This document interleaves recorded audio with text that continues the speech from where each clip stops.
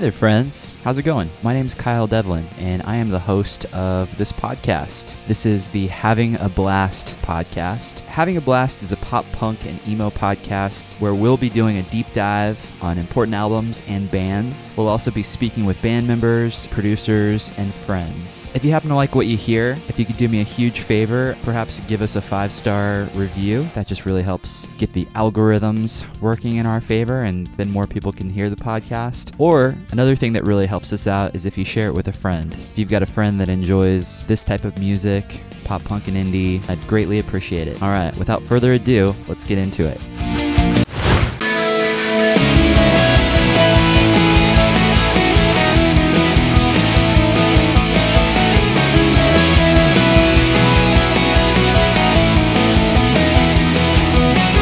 Hello. Hey there, friends. Welcome to the show. For all my pop punk lovers out there, I am really excited. We've got a nice treat for you guys. Today, I'm speaking with one of my all-time favorite vocalists from one of my favorite bands, Mr. Adam Lowerback from the band Homegrown. Homegrown was a pop punk band that formed in 1994 in Orange County, California. They put out some really great genre-defining records, in my mind. Adam is releasing a new solo record. We talk a lot about that and the manifestation for that, the creativity behind that, as well as what inspired the material and what inspired wanting to make a new record. The single is out now. If you search it on Spotify, search Radical Radical and then the word Misfit, because the song is called Misfit Toys, and it should pull right up. That's the name of the single, Misfit Toys. It's fantastic. I've been listening to it on repeat. I can't wait to hear the rest of the record. Adam and I talk about a lot of things. It was just a really life-giving conversation, and I'm very grateful that he took the time to chat with me a little bit, and I hope you guys enjoy it. I want to mention too that Adam on other podcasts has mentioned that there is a possibility for a Homegrown reunion in the future. So that's really exciting. I did not ask him about that. We talked about a lot of other things, but that's very exciting. And if you check out some of the other interviews that he's done lately, you'll hear him talk about that. So without further ado, my wide-ranging conversation with Mr. Adam Lowerback from Homegrown and Radical Radical. I know what you're thinking, know how you're feeling.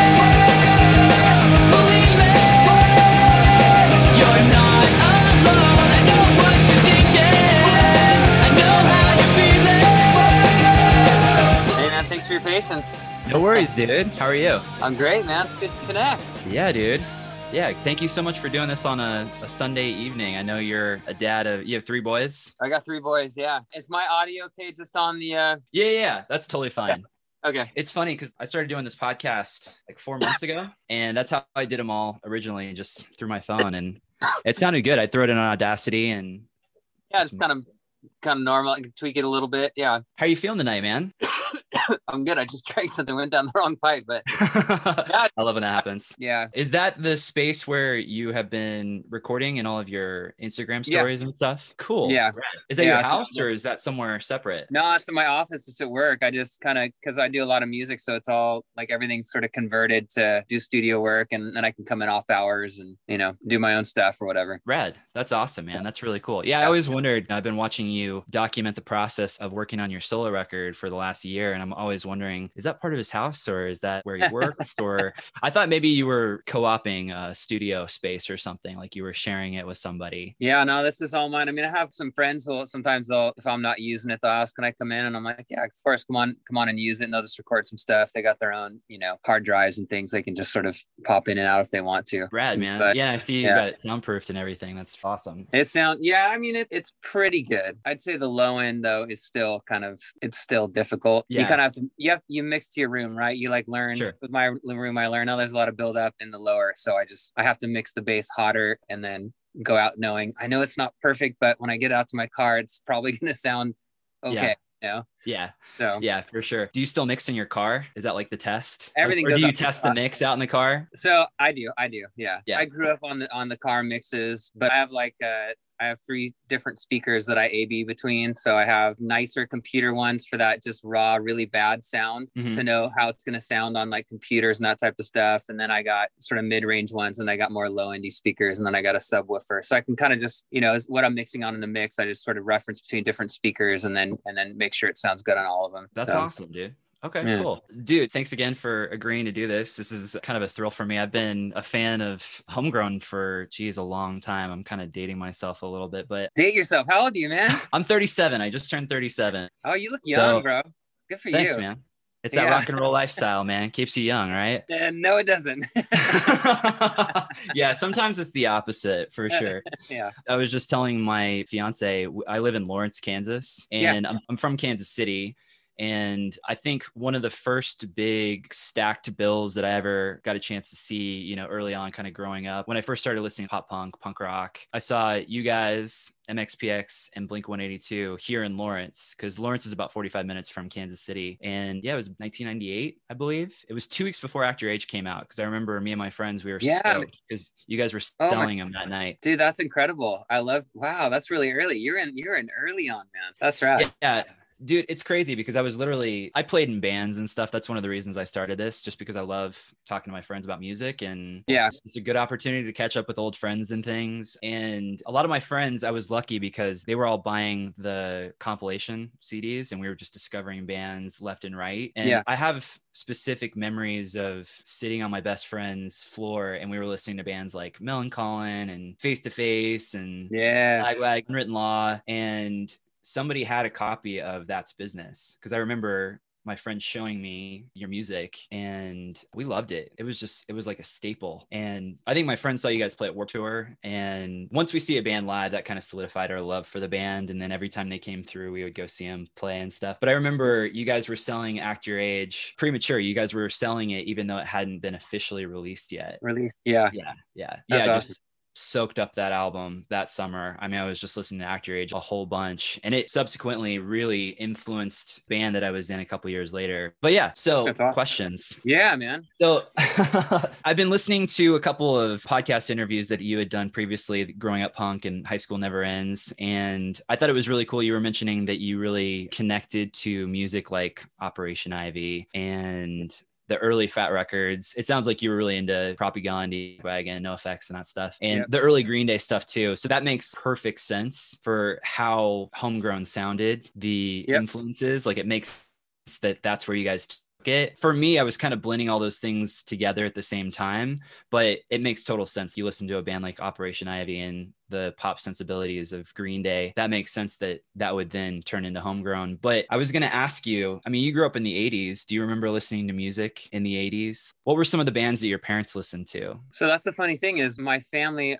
my brother played a little bit of violin. Aside from that, there really was no musicality in the family. Music was secondary. Music was it was just background noise. It was top 40 or oldies, and it was just kind of on in the background, but there was never any attention paid to it. I mean, that's my parents will say that too. It's like, well, you came out with the music, you know, it's because it wasn't inherent in our family. It wasn't like, oh, my dad shredded on guitar and, you know, so I picked up the guitars around the house or something. There was nothing. It was like, oh, play a little bit. I could play a little trumpet, you know, in junior high. So I kind of learned that a little bit. I still have it. That's like right. I just kind of flirted with the music a little bit, but it wasn't like you mentioned about like Op Ivy and Green Day and all that stuff. It's when I started hearing music that was totally off the grid, stuff I hadn't heard just in the background on the radio. And when I started learning guitar a little bit, those type of bands, they're accessible, right? It was like, I got a power chord, I got a really terrible amp. I mean, I had a speaker in my first guitar, you know, it's like, and it didn't work, but you could actually play along with these type of riffs and figure it out, like right with our moving things we know now, we talk about pretty easily, right? Like, oh, you know, you go, oh, that's 1 4 5 6, blah blah blah. We talk the different chord structures. So back then it was just move your power chord here to here to here, and oh, that's cool, I can play along with them, you know. I like that word you used, accessible. That's kind of how I felt when I heard Green Day, because I started guitar when I was about 9, so I started playing Metallica's Black album. You know, you're learning all those riffs and stuff. Yeah, absolutely But it almost felt larger than life. You know, it wasn't until I heard Basket Case and you hear the palm muting guitars and you're thinking, I could do that, I could write a song like that. It just felt accessible, it felt doable. Did you originally ask for a guitar? Were you just drawn to an instrument, or you said you played trumpet? Like, did you ask your parents if they would help you get an instrument? Is that how you started playing?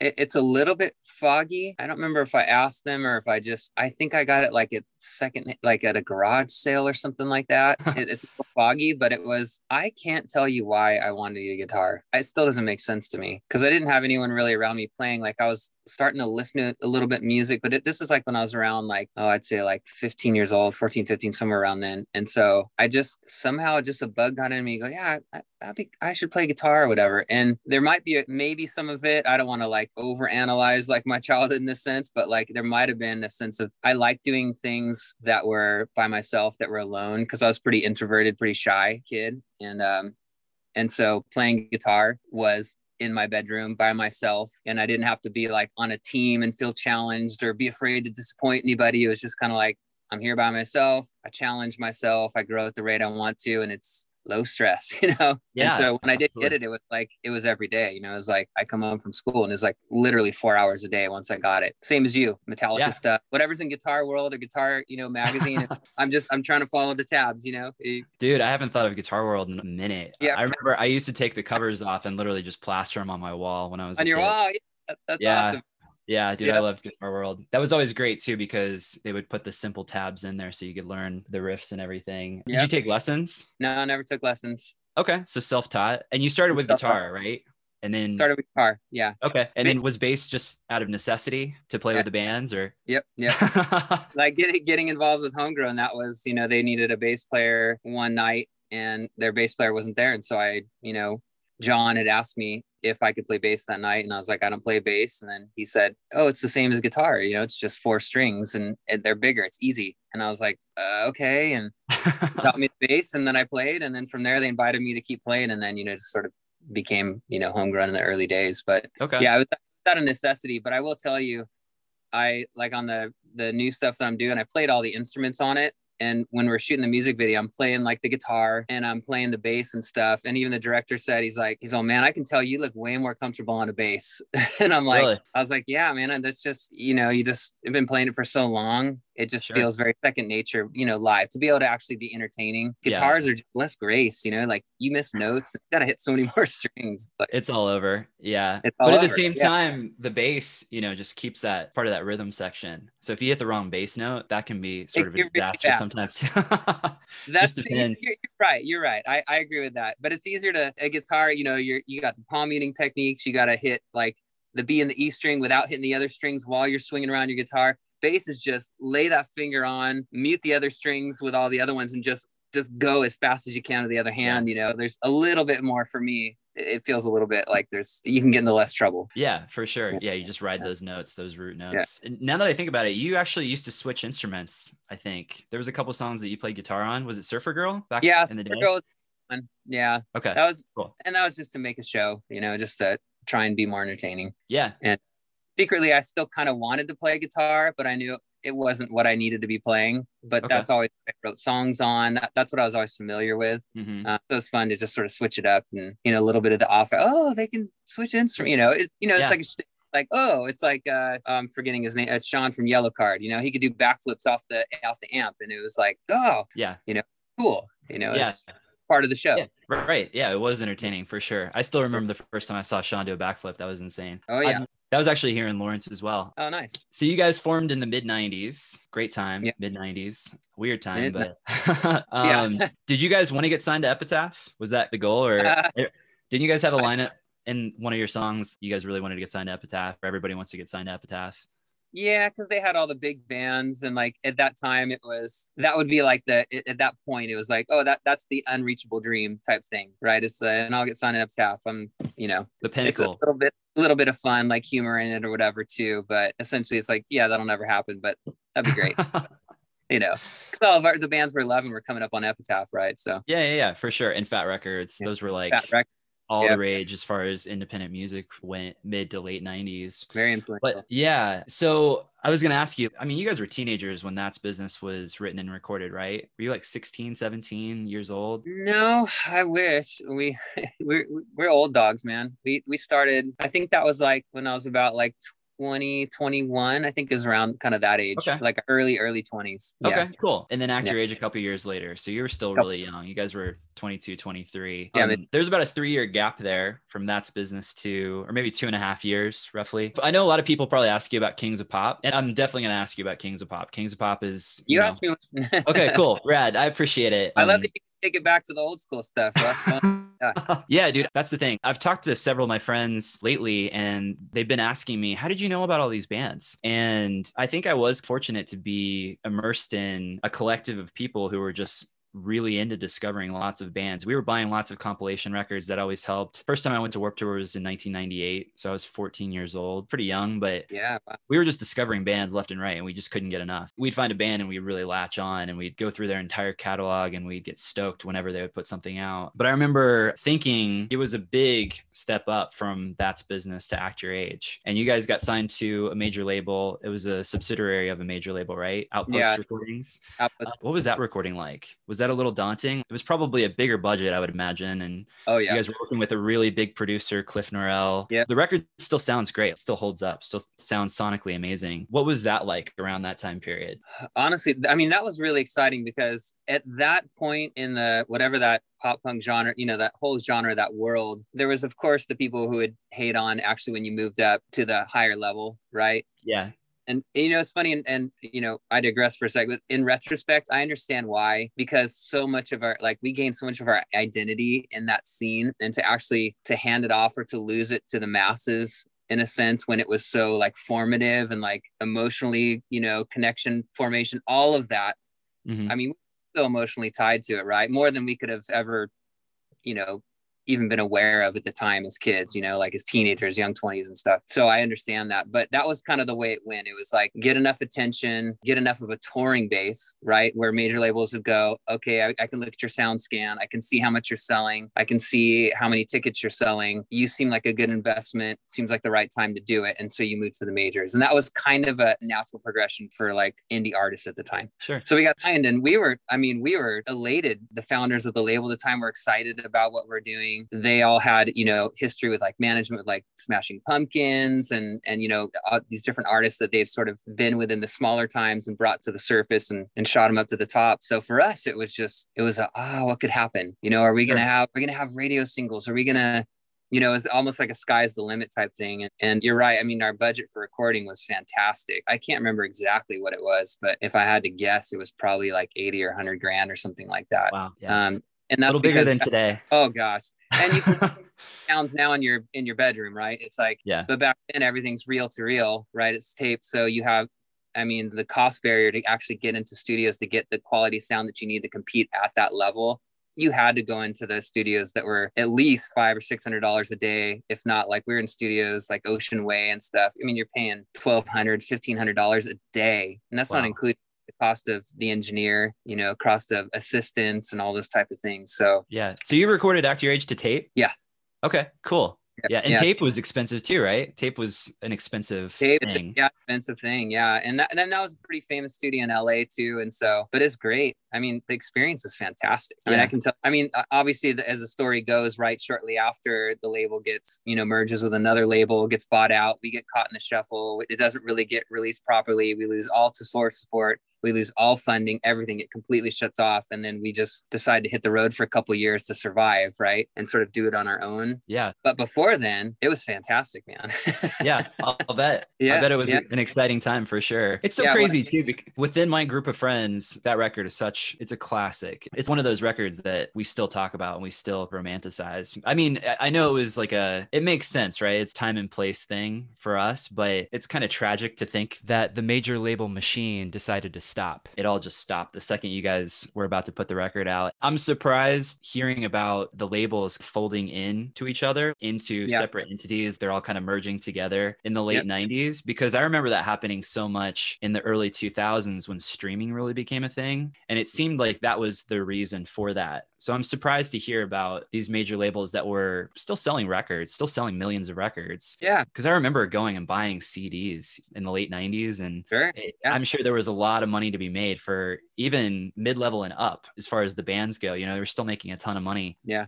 But I think it probably speaks more to the tenacity of you guys and just the work ethic that you guys had to then go tour a ton to sell that record. Yeah. Just even without the push of the major label, that record still had legs. It still found its audience. You just spoke with a friend of mine. He's actually 3 hours north of me, Mikey from JB All Stars. Mikey Elford? Yeah. So my old band used to play with him all the time. I've known him for a long time. He's great. But he's such a huge fan of Homegrown. He's such a huge fan of Actor Age. We would go to different places and they would say things like, oh, you guys remind us of Homegrown. And, you know, you just sort of bond over music and stuff. But it's just crazy to think that they, for whatever reason, the label folded and then they just stopped pushing it. Yeah. And you know, what's crazy is we have a local station called K-Rock, and it was like the station in LA. And when you got on that station, it was kind of where you started to get all over. And they picked up Surfer Girl because the whole, you know, with Sublime and sort of the timing of things, it was like a big deal. And it started getting some near regular rotation, and our record sales started shoot like way up. And we're like, oh, you know, almost like, it's starting to happen. The thing, you know? Sure. And then they found out that our label collapsed and the funding was over and they weren't going to be supporting the record anymore. And so the radio station just dropped it. Ugh, I'm disgusted with that. And it's like, oh my gosh. Yeah. That's heartbreaking, Adam. That really, that hurts my heart. Cause I mean, that is such a great single, especially for that late 90s pop rock sound. And it just had that beach vibe. I mean, it's literally about the beach. So it should have been huge. And it was huge in my circle of friends. It was an important song and an important album. It's just unfortunate, I think, for a lot of bands around that time period that are just such defining bands of that time to not really get the proper push. But I think it's slightly like hitting the lottery. I know timing is a big part of it. And it's crazy that K-Rock kind of has an effect, right? K-Rock starts playing it and then they put stuff into regular rotation. Then other alternative radio stations, will follow suit. So I'm just amazed it didn't get picked up by many other places. But I mean, that sucks. Man, that's business. Kind of is what it is, right? And then I wanted to kind of talk about the time period between Actor Age and Kings of Pop, because Actor Age came out in 1998 and then you guys put out Kings of Pop summer of 2002, right? But you guys were putting out EPs in between. So can you tell me a little bit about what was that time like? And were you guys dying to get back into the studio? Were you guys demoing a whole lot around that? I know you guys had some lineup changes and things like that. Ian left and then Bob had some health problems. He had a major surgery, right? Yeah, with his brain. Yeah. Okay. Yep. Do you still talk to him? I talked to his sister on Instagram. I talked to his good friend Kevin, and I kind of check in every once in a while, but you know, he's okay. He's doing all right. He's a little bit more to himself, but as far as I understand, he's okay. Okay, good. That's great. Yeah. I was just happy. I didn't really know the whole situation, but did he have a brain tumor? Is that what it was? And then he recovered shortly after that, or? He had some, I'm trying to remember exactly that. It sounds sad that I can't remember that, but it's something with his brain, and that he needed to get work on. And then it had some lingering, you know, social effects or different things like that he kind of had to weather through after the surgery. And so it was just too much, you know, even in post, it was just too much after all of that, to go through all that and then to sort of just jump back into I'm on stage and you know, everywhere, and all the, you know, that's the craziness of travel and the scheduling of travel, you know, and through all the recovery of what he's doing is kind of like we had to move on, you know. It was and it was something he understood. It wasn't like, you know, it was a decision that's made on both ends, whatever. But yeah. I mean, it's crazy hectic going on tour. You guys were playing 200 shows a year, 200 plus shows a year. I can imagine that's a lot to jump right back into, right? Yeah. But what was that time period like? You guys got signed to Drive Thru, I think around 2000, 2001. Yeah. What was it like around that time period? Were you guys a three-piece at one point? It was you, John, and Darren? We're a three-piece at one point. Was it me, John, and Darren, or was it Justin Poyser? Mm-hmm.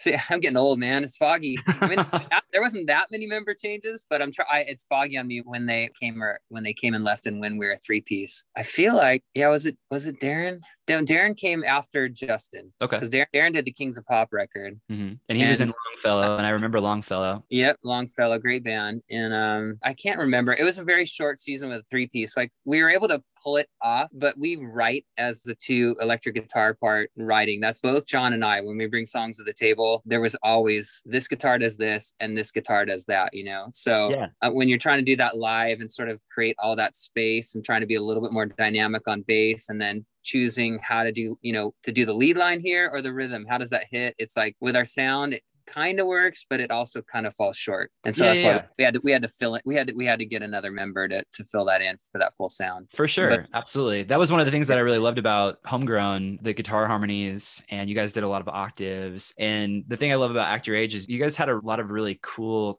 catchy lead lines. It was almost like the lead line was a melody in and of itself. I still hum random Act Your Age lead lines sometimes. I think it's Bad News Blair. Yeah. There's a guitar line in that I'm still humming to this day. I just always find myself humming that part. You kind of answered the question. I thought maybe you guys, for whatever reason, I thought maybe you guys recorded Kings of Pop as a 3-piece and then you added another guitar player, but it sounds like you guys did that beforehand. I'm pretty sure we did it beforehand. Yeah. Forgive me, Darren, or not Darren, but Dan, if I just can't remember the order of things. I'm a little foggy right now. You might tomorrow and I could tell you, but I would to speak to that time is so after Act Your Age and those EPs is kind of like a dark ages sort of moment for us because we're stuck in limbo on this contract with the label that was still undecided what they're going to do with us, along with tons of other bands. So they're really just sort of picking out, okay, this one sold 1 million or 500,000 or whatever, and the rest is sort of shelved and we'll think about that later. And so we had our lawyer and our manager, working hard to get us out,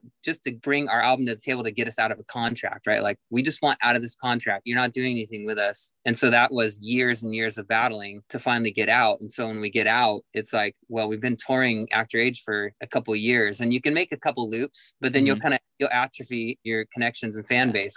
Like, well, we've seen these songs, and then we can play a couple new ones, and it's like, well, cool, I want it, and I don't want to see you play it again, and I don't get to have it. You know what I mean? It's like, for sure. So that started doing, like, we need EPs, we need to keep having content so that we can keep getting back on tour and sort of supporting Homegrown. Yeah, it was a lot of work. It was fun. I mean, fun, but it was a lot of work. I can only imagine. And for being so young, it was probably frustrating too. I've heard that from a lot of bands around that time, trying to get out of contracts and things. And those contracts can be really a problem and stiff. But yep. Oh yeah.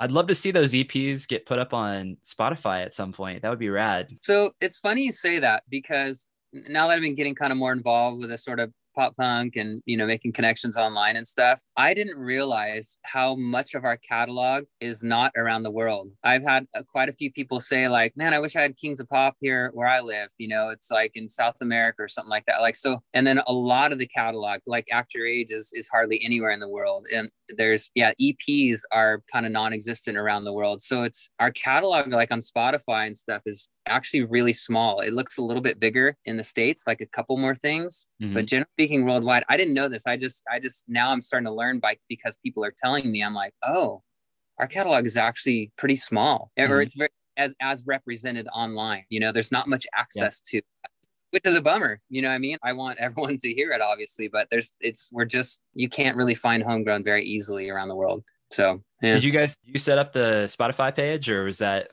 somebody else? No, it wasn't me. Really? It wasn't me. I would think you'd be able to get access to that somehow, because the last couple of years, I went ahead and just threw up everything my band ever did. I just threw it all up on Spotify because people kept asking me if I could send them the files or send them a CD or something. And it was easier for me to just put it up on Spotify. Yeah, it's probably something I probably need to look into, honestly. Maybe I'll like DM or text John or something and ask him if he knows anything about it, because it'd be cool to have it more accessible to people. Yeah. Well, just if nothing else, those songs are so good. The songs on the Connection EP and EP Phone Home, I love those songs. They're on YouTube, so that's cool. Yeah, they're on YouTube. I mean, you can find them if you go digging, but I actually just found, it's funny, I just rediscovered the masters for the Connection EP, which I was very happy about. And so it's, it's very high fidelity files. And I don't know that I would ever get permission from Limbeck to put out the songs or to put out the Connection thing, but because their sound is just so different now. And that's true. I'd want that sound representing them, but I would like to get those Homegrown songs out. I'll have to maybe talk to the guys and figure out a clever way to get them up as like a double single or something like that. And just, I bet they'd be cool with it.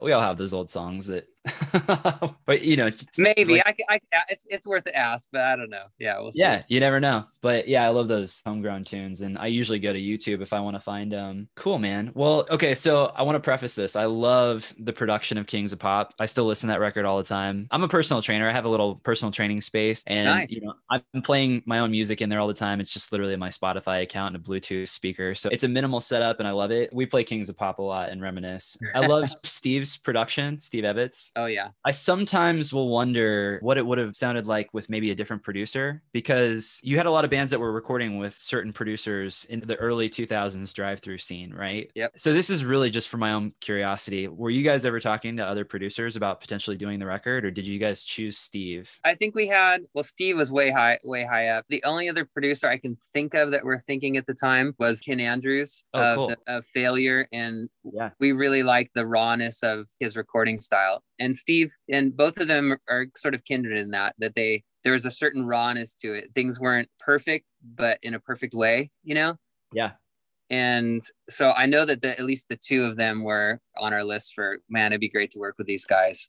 And obviously, Cool. I mean, I can't remember how it all shook out or how we chose whatever, but you know, Steve was clearly the guy for the job, man. He gets it. You know what I mean? He just gets the sound. He's one of those guys, we want to do this and I want it to sound like this, and he'll just like this. Yeah, cool. So he keeps the creativity moving, you know? Yeah. And you know, on Kings of Pop, the auto tuner was, you know, really kind of coming in at that point. And man, Steve just busts our chops, man. He's all, you don't need an auto tuner. Why do you need that? Just get a good performance. And we're like, oh man, you know, we're all exhausted and we're just like, our vocals are hoarse and stuff. And he's like, no, you got a better take in you. And so he made sure that he's like, you're not doing any auto-tune on this record. I mean, it's almost like we didn't have a say. But what was cool about that is he's basically saying like, I believe in you. I believe that you have performance in you, that you don't need it.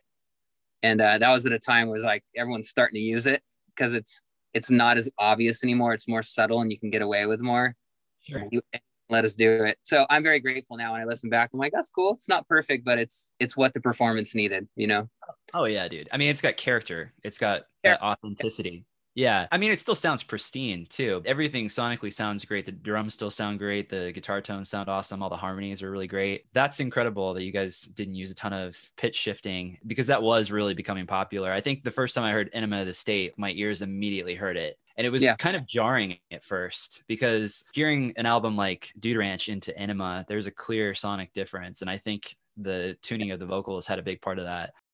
I've either read interviews or heard Steve talk before where he says he doesn't like to use a ton of tricks in the studio. I think that's what he said. That's his quote. I don't like using tons of tricks. If we can capture something that they can then recreate live, that's what I'm into. So that's really cool. Yeah, that's his vibe for sure. He wants a great performance. And he'll take the time he doesn't like to think in post. So mic it up the right way, get it the right position. You know, if you're getting a guitar sound, you got a couple mics on, he's constantly positioning, re-listening to get it right, instead of going, well, I'll just carve out that and post or whatever. He's like, no, I get the sound I want now and commit.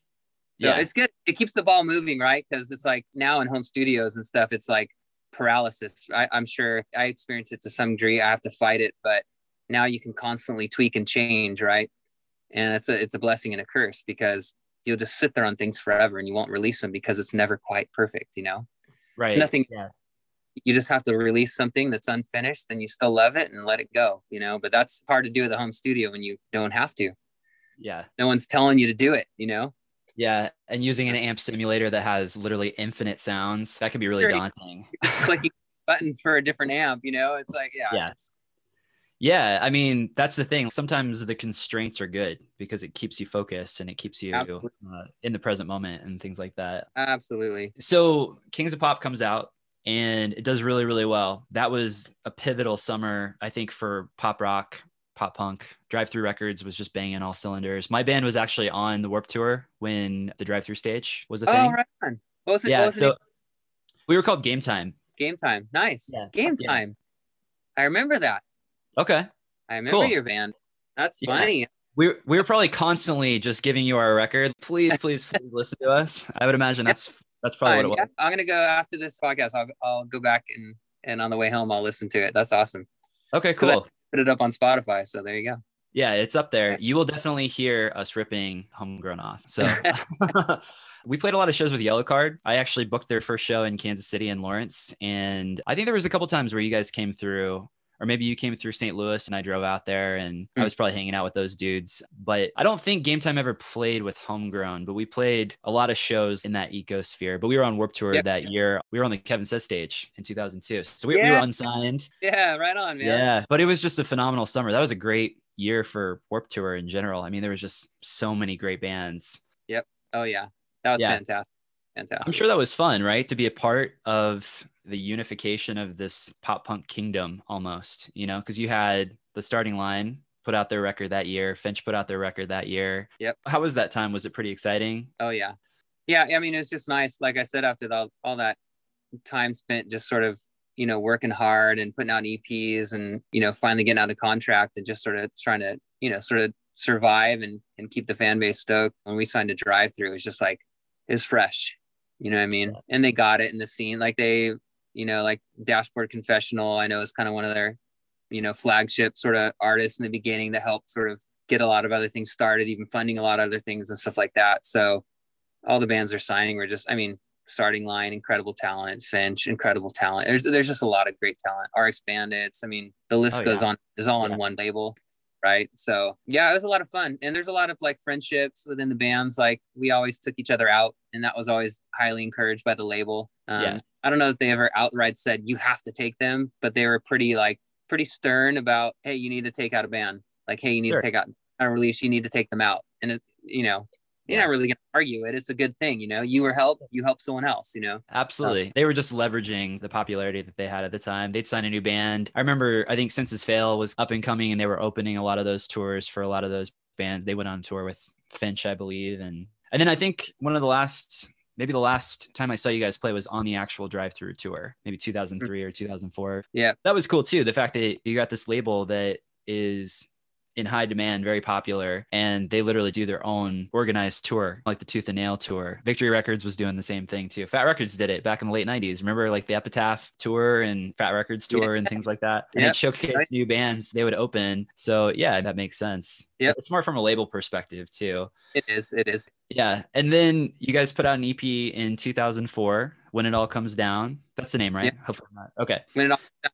Got it. Awesome. I love that EP. And then can you tell me a little bit about that time? What was the transition like? Because I think you guys put out that EP in 2004, and I'm not sure if you toured on it very much, but then we did a little bit. Okay. Yeah, did you transition away from the band in 2005? Was it about a year later? No, I think it was in 2004.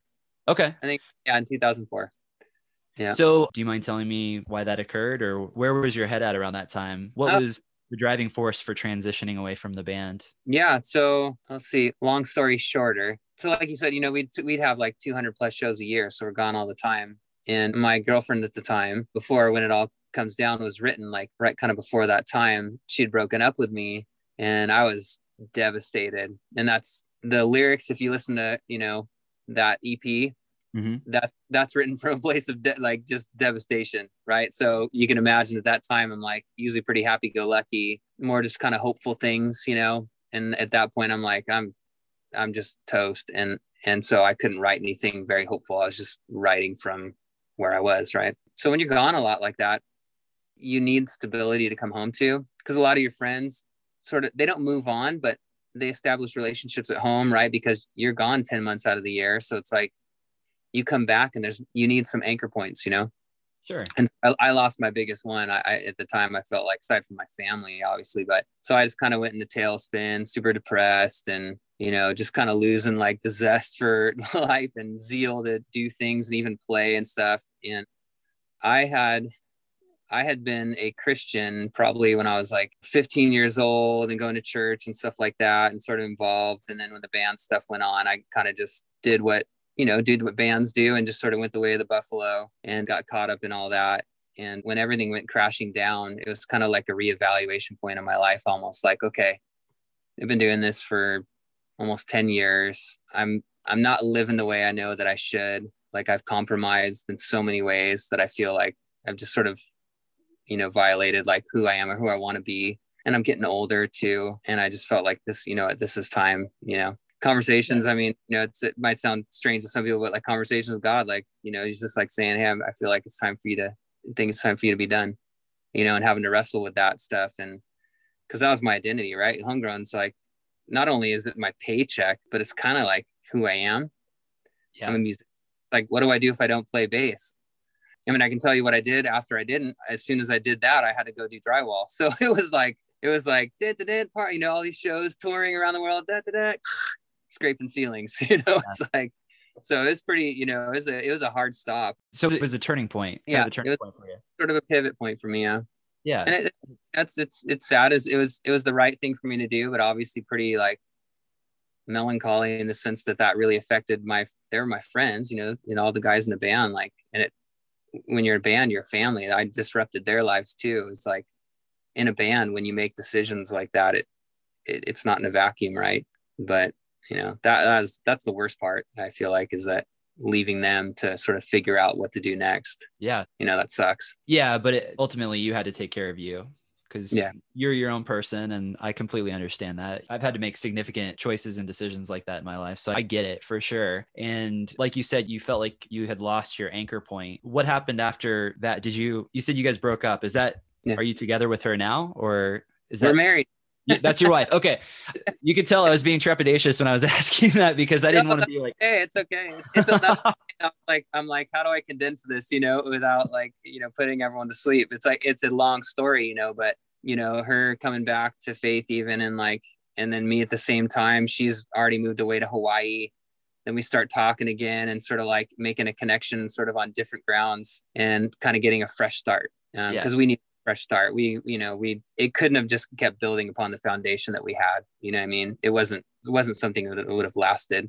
So, I mean, hindsight, I'm not glad it happened, obviously, for all the pain and stuff it caused, but I'm glad that it, in a sense, that it was a catalyst to get to where I am now, if that makes sense, Yeah, absolutely, man. I mean, that makes perfect sense for sure. It gives you good perspective. We never want those trials and tribulations to occur, but then looking back in hindsight, we think, okay, well, it certainly taught me a lot. That was a big learning lesson for sure. And what's fascinating, I actually think this stuff is really fascinating. That whole stanza of talking, I really enjoy listening about that, because that's the real human stuff. And there is real human stuff in a band. And like you said, like, it's a lot of personalities, and it's like a marriage between 4 or 5 different people, all different personalities and egos and things. So, absolutely. What's fascinating is it seems like you're having a bit of a turning point now as well. And I definitely wanted to talk to you about you creating the solo record. And I'll be honest, I would periodically think, what's Adam from Homegrown up to? Is he doing music or anything? It's just kind of one of those things where you're just looking for new music. And I knew you were working at the church. Do you still work at the church in California? Yeah. Okay, cool. Yeah. And I learned that you were doing that. And to be honest, I didn't think we would ever get more Adam Lowerback music, but I'm thankful for that. It seems like this record, it's almost like you had to make it. You feel compelled to do so. Just based on the messaging that you've been sharing on Instagram and Insta stories and everything, it seems like you were going through something very difficult and tumultuous in your life. And now it's helped you manifest this creation, this art that is the music. So can you speak about that a little bit? Yeah, sure. So I'm 45. My birthday is March 7th. So happy early birthday.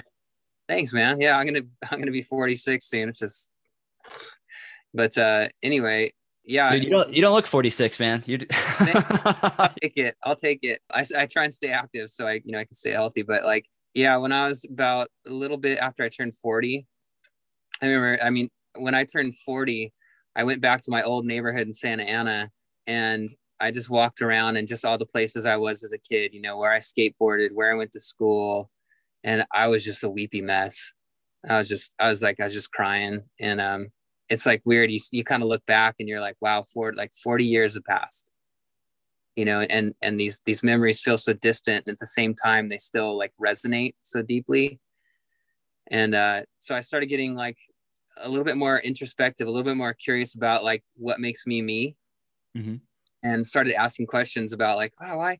Like I have a lot of issues with conflict, right? Like, I just run from it. I always have. It's been difficult for me, and I have trouble sort of expressing myself or having my own opinion. I'm more of someone who's like, if someone else has a good idea or something, I want to help them. I want to be like, dude, let's get that going for you. Let's do that. Like that's always been my default, and that's good. It's helpful. Mm-hmm. But I think after kind of being now my middle ages and looking back, I'm like, wow, I made a lot of decisions out of fear, and I made a lot of decisions because I didn't want conflict. And if I was honest with myself, there's probably a lot of me that is afraid to actually be me and just sort of live out maybe some things I would have wanted to do. And so I got really sad about that. And I was like, wow, I'm just figuring this stuff out at 40. And so from like, 40 and a half to like 41 and a half or so, I just hit a dark place. I was depressed. I'd wake up depressed. I'd go to bed depressed. I wouldn't know how depressed I'd be if I wanted to leave the house or not leave the house. Like it was just dark. I felt pretty hopeless, honestly. I felt embarrassed that I was this old and figuring these things about myself. Like I felt like this is something I should have learned earlier and sort of overcome. So all those emotions just flooding in and just overwhelming me. And so, like my wife being amazing and sticking with me and, speaking hope into my life, staying plugged in at church with good relationships. I have good friends who wouldn't let me keep going dark, but sort of keep after me, and just me not, I knew I was depressed, but I knew there had to be a way out. And so I had to keep asking the questions why to get down to the deepest roots of like who I was and to figure out who I wasn't and uproot that stuff so that I could be free. And it took like a year to actually get there, to go like, like I'm not depressed. Like I understand this. Like, I understand kind of who I am or why I did. I can look more kindly at myself. I don't have to be so angry at myself for what I did. Like just understanding I didn't know, all these type of things. You're just having moment after moment of epiphany. And I was like, and then I just started writing tons of poetry. It was just like, it was just therapy for me. It's just like, it was so deep. I couldn't share. I didn't really want to share it with everybody. Some of those things are too close to you. You don't want to just give all that away. I don't know. It just feels too sacred. And so I just started writing it all. And then I don't know why, but I maybe in looking back, and just there's also a fondness that I started to gain for the past instead of just the loathing of some things. And I started looking back in just the pop punk times and just the creation of music and all that stuff. And I just thought, man, I wonder if any of these lyrics, like, and I started fitting the cadence and stuff with it. And I said, I'm going to start playing some music with it. And it was instantaneous. It was no work at all. It was like, bam, bam. I mean, like entire songs, all the production in my head some of them being written in like 2-3 minutes. I mean, wow. Drums, bass, guitars, everything. I mean, everything, breakdowns, bridge, all of it. And some of them in minutes. And I'm like, this is fun. Like, like I was really enjoying it. And I was like, not only do I enjoy this, but I feel like there's a message within the lyrics that might be able to speak hope into some other people who might be going through some stuff, and might give them some language for the hurt they have, or the discoveries of themselves, or that they even would need to discover things about themselves, sort of open up that space in a healthy way. And so that's that's radical. That's kind of where it's at. And I have to say that it's not so heavy. I mean, it's a pop punk record. It's fun. It's happy. And some of it's more emo pop, I guess, too, but it's not so heavy handed in a sense. Like there's a sense of hopefulness in it. So you don't have to be going through, you don't have to be in a terrible emotional car crash to listen to it. Yeah. It's accessible for wherever you're at, but for specifically for people who need some help with that stuff, like I want to be available to them.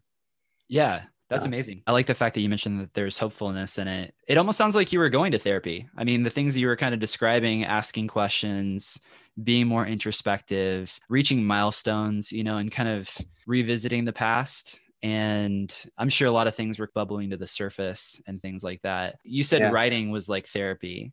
Did you make a lot of discoveries in the writing? Was it free flow writing? Did you have a ritual where you were writing? It would just kind of, no, it's like spontaneous moments where I just kind of felt it. And like, I don't know, cause I'm in my 40s now, man. I never cried so much in my life. I'm like, some of them, like I if I read them, I just start tearing up because because I know what it took to get those lyrics out. Like it's my whole life wrapped up in these lyrics. It's not just topical or something like that. It's me. And I know the journey of pain that it took to like squeeze the drop of goodness out of that hell. Yeah. So oftentimes, like I'll read my own lyrics and I just cry because it's just so overwhelming. I can't even imagine my first show I play. Mm-hmm. I don't know. I don't know if I'm gonna make it through it, man. Seriously, I'll just be like I'm gonna have to have like 3 or 4 like practice shows of just like playing and in front of like family, just so I can get through it and just actually have a show. I would imagine it'll be cathartic, right? There's going to be some level of catharsis at all of those shows. Yeah. No, I think that's amazing. It goes back to the thing that I was saying earlier. I forget who says it, but they're talking in terms of writing. If you're writing a book or something, write because you have to write. You have to write it. It's this thing that is just like a spark in you and you just have to get it out. Yeah. That's what it sounds like for your record. This record, you had to make it. Yeah, had to. You know, there's a song I have that came out of a conversation I had with a younger guy I was just like meeting with and kind of just mentoring a little bit. And he said, how do you write lyrics? Like I'm struggling with, how do you do it? And I was like, and it just came to me. I said, lead the rhyme. Don't let it lead you. Because too often you'll hear an artist, they just sort of let what's coming lead it because it makes sense. Mm-hmm. But rather like lead it to the place it needs to be. Like basically have something to say. Yeah. Don't just feel like you need to say something. Have something to say and lead those lyrics to where they need to go. And that's what connects with people. Sure that there's space for fun and party music. I mean, I love all that stuff too. We need a good balance. It's okay to have fun, but if you're really trying to say something, you got to have something to say. Yeah, absolutely. So many people are going to resonate with that too. I think what's cool too is you've grown up with the people that listen to your band. I think fans of Homegrown are going to listen to this and they're going to be able to connect with those lyrics. Many of them are the same age. So I think it will help them out a lot. I think it will be a guiding light for a lot of people. And that's why it's so nice to still be able to listen to music and connect to music, even in later years. There's that old joke that you stop listening to new music when you're 30 or something, 33. I think that's the age where it's just like the cutoff. It's like you're no longer listening to new music. Yeah. But I think that's really, I can't wait to hear it. And you recorded all the instruments, including the drums? Yeah. Wow. Yeah. Drums are programmed. Okay, cool. But I would be impressed if you can tell. I worked really hard. Maybe if you're a strong musician, you could tell, but I worked hard. I won't tell anybody, I promise. Yeah. Did you guys ever tour with Rufio? Yeah. Band Rufio? Okay, cool. I know at least shows and stuff. Yeah. Yeah, for sure. I still talk to Scott, the singer, occasionally. And you should hit him up sometime. I feel like you guys would have a rad conversation, but he's just been putting out so much music lately. I don't know if you've been following him. He's put out 4 or 5 albums in the last year and a half, couple of years. Oh my goodness. I'll have to check it out. Yeah, really cool stuff. I think you would dig it. It's very akin to Rufio, fast skate punk with his vocals, very Rufio-esque, but he programs his drums and I'm showing all my friends. Nobody's ever mentioned it. But I think that helps him establish a workflow and he's able to get ideas out faster. I learned to program drums maybe 6 or 7 years ago and I was having a lot of fun with it. I was doing it in Reason and it was amazing how quickly I could create a skeleton of a song. Yep. I really like that aspect of it. Yeah, especially with because I don't have a bunch of money to spend on drums. Are usually like they're that big barrier, that big cost barrier. Yeah. Because really do it well, you got to have, at least like 10 mics on the drums or in the capturing room sound, reflections, all of that stuff, which means you need a good space, acoustically treated space to do it well. You need to rent that space. You need to rent the engineer for that space. And so, yeah, it's cool to have like real drums, of course. Everyone having the real stuff is always, I think, better in most cases, but I can spend $300 on a plugin and really spend time on all the sticking and make sure it's accurate and the velocity of every hit and do all the tweaks I can to make it. And it's $300 every time I make a song, right? It's already paid for. Sure. I can go to the studio and that doesn't even include hiring a drummer to do it. If you don't have it, like I have like Russell from New Year's Day, the drummer from New Year's Day, he's playing with me. He's going to have a drum tutorial up of the first single coming out on March 5th or whatever for Misfit Toys. He promised he'd get it to me next week so I can just for fun have it up and he'll play live or whatever, but that's too expensive. It's too much. And for workflow, if you have an idea, I can hit a piano and play drums real quick and overlay some guitars and decide if it works. And then 2 weeks later, change the drum beat if I want. And you got stuff in the studio and you're like, I wish I would have done a instead of it's like, well, here, I'll just you just change the note. It's great. Oh yeah, dude. It's great. You're not gonna offend me. I'm not a drummer. Okay, good. Yeah, no, yeah. I was But gonna yeah, say too. Yeah, you definitely need a good drummer in there too. You need a good room, good drum kit, somebody that knows what they're doing as far as recording it, and then a really badass drummer as well. yeah. Usually get good And so sounds and everything. tune the drums. Not even to mention that cost. That you should have like a good professional tuner to really tune your drum. It's just yeah, it's too expensive. It's That's too a expensive. lot. Yeah, my fiance, she has 2 kids, and we just bought one of them a guitar. Nice. Guitar. Yeah. If they don't latch onto the guitar and they want drums, we'll definitely have that conversation. But I'm just stoked. Well, Drums see, are that's what's cool. If they want to play drums, just hand them a keyboard. exactly right. Much easier. Yeah, I Yeah. like that. No, that's so cool. I can't wait to hear the record. Every time you post the clips, you'll post them, and I work late sometimes, and I'll come home and I'll think to myself, I'm gonna wait until tomorrow where I can listen with my good headphones, the clips that you've been playing, just Oh, so I can cool. actually hear what's going on. So I'm definitely stoked to hear the record and just hear your voice. Your voice sounds incredible too. I feel like you've really come a long way as a singer because you were a great singer back in the day. I always felt as if you maybe even had perfect pitch. You were always on pitch, but there's just something about the way you sing today. It seems like you really know your voice well. There's a lot of dynamics. There's dynamic shifts. You've perfected singing softly, but you also can sing high with a little bit of grit, and it doesn't sound like Yeah. it's shredding your vocal cords. Nice, man. Thank you. Yeah. I mean, obviously, and you know, where I work too, I'm singing all the time. So, or I'm helping people learn how to sing, or I'm helping young teams learn how to play together. And so it's like, even though it hasn't been in this world, everything I've been doing is like singing. So as far as like chops and stuff like that, I've had a lot of time to sort of explore my vocals and keep them like, keep them fresh. Yeah, But I'm glad you noticed that. Thank you. of course, dude. There's a lot of that, like a lot of grit, like that little bit of that angst, like but controlled angst, Uh-huh. and a lot of sort of that like lower register. There's some falsetto on the record because I feel like I have more control. And it has to be like, especially with these lyrics and stuff. I can't if they have to be emotively expressed. Like I have to deliver them in a way that, like, again, it sounds so silly, but I have my studio back here. I know you can see it. They won't see on the podcast, but like I do it all myself. So I'm hitting the space bar and the control thing, and I run over and sing, and I hit and stop and sing, getting my takes, and I'm like singing these words. And I mean, probably more than like 60 times, 70 times, I have to stop because I'm weeping. I'm an old man crying alone in my studio. So it's like I had one song, my vocals were shredded. Like you said, I was toast. And there's a song called Explode Already, and my vocals were shot. And I got to this song and my vocals sounded just rough and kind of awful, and it worked. And so I just sang the whole song, just like a couple takes or whatever. And it sounds like my vocals are kind of toast. And I'm like, but I like it. Yeah. So I'm just going to leave it alone, And Yeah. I've been times to go back, well, I could tune that, I could fit. And I'm like, no, just Let it be leave what it is. Yeah, leave it alone. Yeah. Yeah. I mean, you're emoting, right? I mean, You gotta you have something to say. You give a damn say. about those words, right? Yeah. So it makes sense. That's amazing. That's really cool. Thanks, man. Just so the listeners know, you mixed it, engineered it all yourself, right? You were mixing as well. Yeah. And that was like you saw in the earlier, kind of for a year, I brought everyone into the process of sort of mixing and recording and some of the moments there.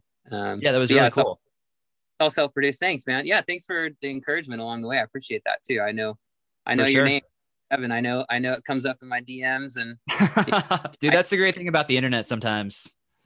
Yeah, dude, it's awesome. So it's all self-recorded, produced, and all that stuff. Mixed mastered. Oh, cool. You mastered it as well. Rad. Okay, cool. Yeah. I mean, that's kind of a hard thing to do. It's a time commitment for sure. So that's really cool. Are there 10 tracks on the record, or how many tracks? I have 11. 11. Cool. Yeah. The single comes out March 5th or whatever. On Friday. On this coming Friday. And then I'll probably release the second single 2 months later. I got a couple like alternate versions too of it. It's like a synthwave one. I was working with a friend, and then a 8-bit version. I have my own version. Kind of sounds like Imagine Dragons almost. I don't even know if I'll release it because I'm like, how many versions do you want of one song? But I'll probably do, cool. So I'll have another single in a couple months, and then I'll decide from there if I want to do another single or if I feel like it's the time to actually put out the album. But I'm sitting on the album. It's done. So awesome. Kind of working backwards. Cool. Just thinking about how you want to roll it out and promote it and everything. Yeah, see what makes sense, see how people are responding, and you know, how the connections are going and stuff like that. So because I mean, I've been around forever in terms of the scene, but not everyone knows that. Not everyone knows what I'm doing, or that, or even like newer fans, right? Like people are, I'm kind of a new band, you know. I'm an Yeah. older guy, a newer band. It's like they're not going to have a context for a lot of, you know, homegrown or New Year's Day and stuff like that. It's just, oh, radical, this guy's doing this sound, okay. So I need to find how I could reach them too, you know. For sure. Yeah. I don't know if you're familiar with Aaron Sprinkle. He's a producer. Yeah. Uh-huh. He did a bunch of Tooth and Nail stuff. I had a conversation with him a couple weeks ago, and he's getting ready to release a new solo record, and he's doing it independently. And so he's been acquiring emails, and he's been putting out singles as like a lead magnet, like a company would, for said emails. And then he can let them know directly what's going on when the record comes out, how they can get it, where they can get it. So maybe that's something that you can explore. Just get a database of people that care, because there's got to be so many people that would be jazzed to hear that you're making music, that were big homegrown fans. I kind of mentioned it to all my friends, and they're stoked. That's great. Really? That's great advice. Thanks, man. I've sure. actually I've been happy about the email list. I'm going to start sending out stuff. Like they're going to get first dibs on merch and stuff like that, because I'm doing really small runs on everything. And so I'm going to make sure. I'm sorry, you already have you're doing an email list on your site and everything. But I like the way you said that. I even like there's something, man, this could be too long of a conversation, but I've been wrestling with you know, for me, the win is like making good connections, right? Like I have a job, I have a family, like honestly, I'm happy. Like I have a lot to be thankful for and joyful for. So like I'm in a good place. So I don't need a zillion listeners, but that would be great, you know, that there'd be some affirmation in that, certainly. But I've been like thinking around, like, what if I just had like 4,000 or 5,000 people who are all in, and I just took care of them like they're the it, you know. I'm not looking for like to get 20,000 plays on this and that or whatever, but then I'm just like, hey, I did this new music and stuff. You get it. It's like it's emailed to your box, or you have a certain link that's just hidden for you. And like, if I went that kind of you know, quotes business model route, where I just said, I'm just going to just really connect with people and give them really amazing content and not make a big deal about the rest of everyone else. I've been thinking about that. I haven't landed. Okay. There's something really like alluring about that. Like even for what this project is, to actually do something. So I don't know. I don't know who's doing that. Maybe some people are already doing that really well. You know, I'm kind of new to all the scene right now, but dude, you should hit up Brian Key from Yellowcard, because he's doing a Patreon for his music. Patreon's a good route, I would think, as far as being in direct contact with your fans. You create content specifically for them, but you also can release the album to the entire world. But maybe they get a couple remix versions or a couple acoustic versions, and you throw them up on Patreon. And to support you, you know, it could be anything, $5 a month to $35 a month or something. If there's extra perks in there, you can customize the tiers. I would think you'd be able to get 4,000 or 5,000 people easily. I was literally telling Aaron as well, Kevin Kelly, he's the head editor of Wired Magazine. He wrote this short blog post a few years ago, and he talked about how to create a lasting company that's thriving, you just need 1,000 true fans, and they'll follow you anywhere. They'll be stoked about whatever you're doing. They'll support you. You just need 1,000 true fans. So that's the first thing you shoot for. And I think that can be encouraging, because there's got to be, I mean, just looking at the Spotify numbers of Homegrown, there's more than 1,000 people listening each month. So yeah, you got them fans out there, I'm sure. Oh, let's see. Well, thanks for getting the word out, man, because I can't do this without like you and just people helping spread the word or whatever. You know, there's only so much I can't do, and there's only so much time I have. So thank you. Yeah, for sure. My pleasure, man. You got to leverage that time. I want to be respectful of your time. Again, thank you so much for doing this, man. I really appreciate it. I just have one more question. Absolutely. You mentioned on an Instagram story the other day, I think it was a few weeks ago, that I'm pretty sure it was morning.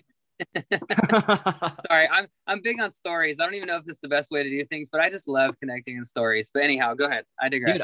Dude, I think Instagram stories are great. It gives us a view in, but you can curate it how you want to. You can promote. It seems to be the thing that people are toggling through these days, even more so than the feed, because it has that video element to it. But I'm pretty sure it was early in the morning and you were out. It looked kind of like a sprawling scenery. There was hills and stuff. I think you were going out for a run, but you mentioned that you like to get out, specifically, you like to get out in nature and breathe. And I liked that you said it helps you stay in the present moment. And you mentioned some of the meditative benefits of getting outdoors and exercising. Has that been a big part of your life? And has that helped you overcome some obstacles, just being active and getting exercise? Yeah. In fact, I got involved, a friend of mine, kind of when I was just starting to work my way out of the depression, like starting to get a little bit of a foothold. He invited me to, there's these obstacle course races called Spartan races. Mm-hmm. And they just take you through the ring where you can run, 4 miles, 8 miles, 12, all the way up to, marathon or whatever. And they just put in these gnarly obstacles and, you're flipping tractor tires or hanging on bars. So anyhow, like it felt so not me because I wasn't a very active person.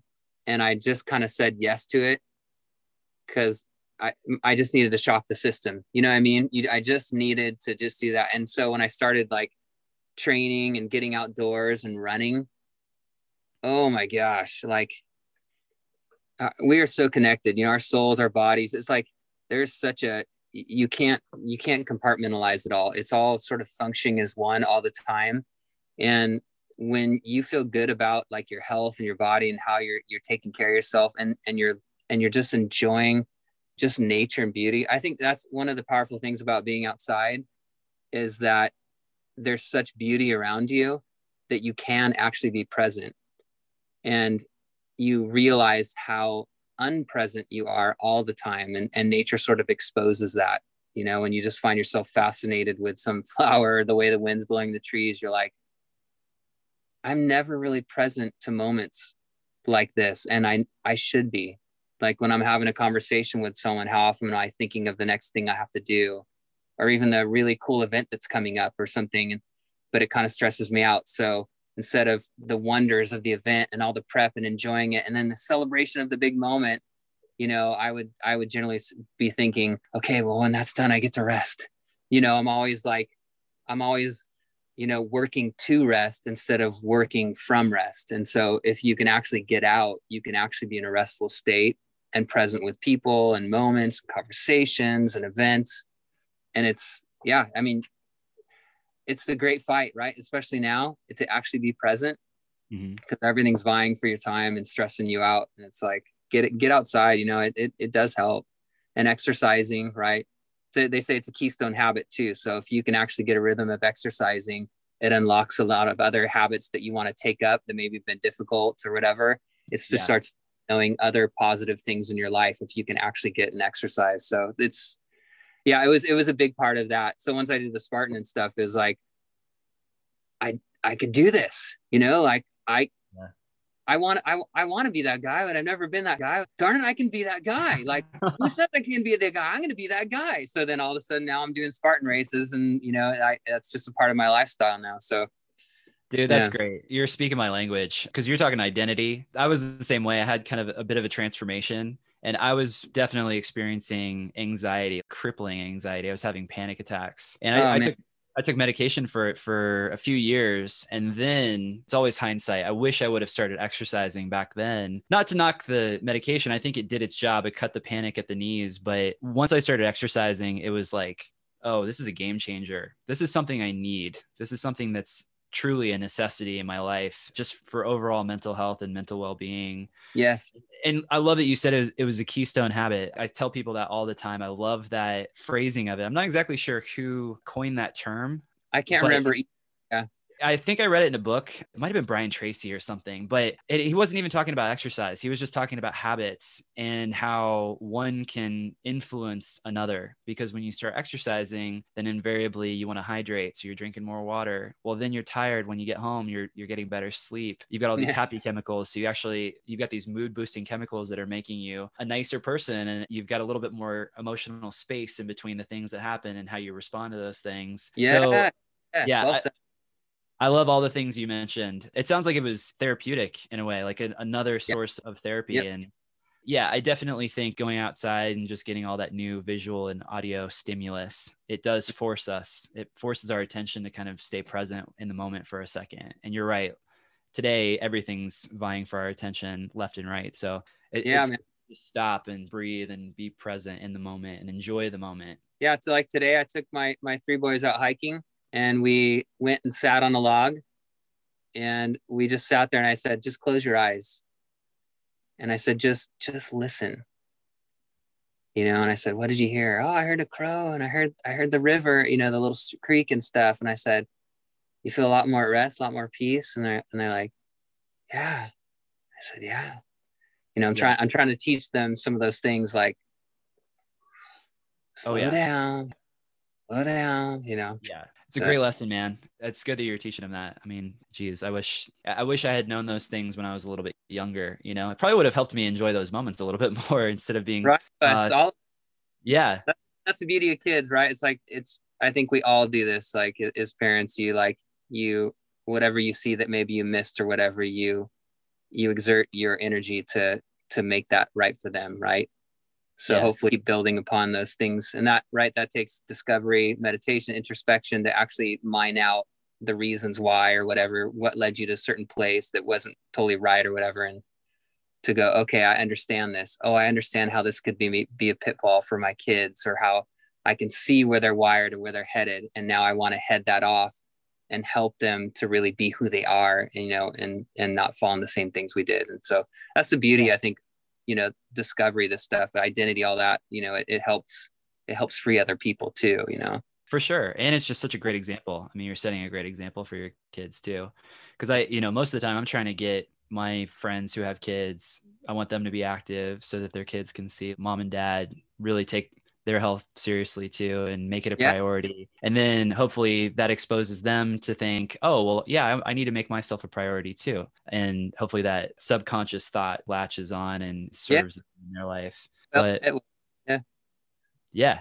Well, cool, man. Dude, it's been a pleasure. Thanks again for doing this. I really appreciate it. Do you have anything else that you'd like to plug for the listeners? I know you just put up an official Spotify page. The single comes out this coming Friday, March 5th. Did you see the Spotify page? Can you actually see it?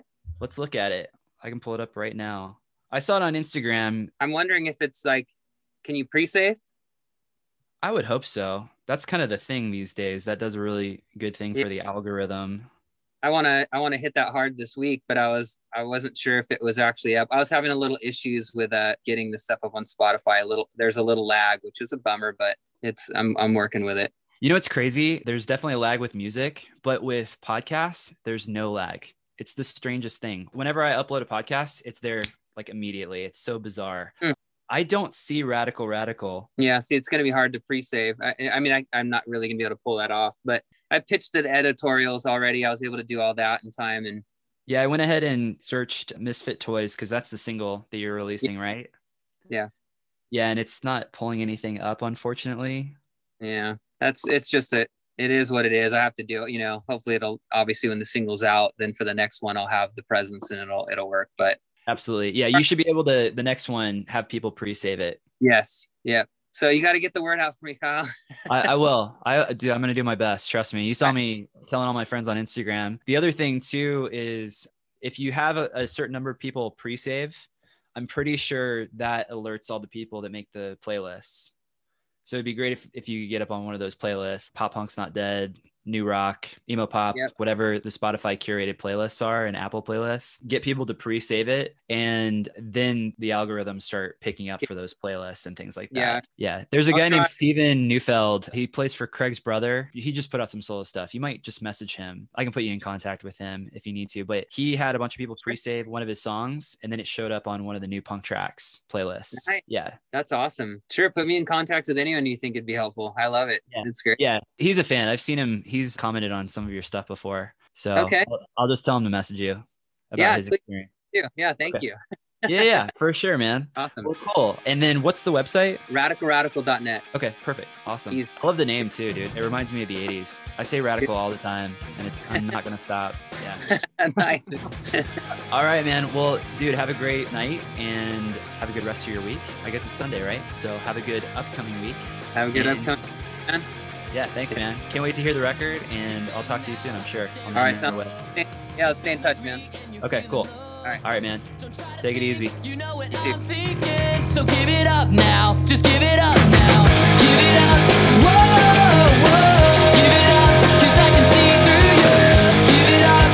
Whoa, whoa. You know that I'd do anything for you.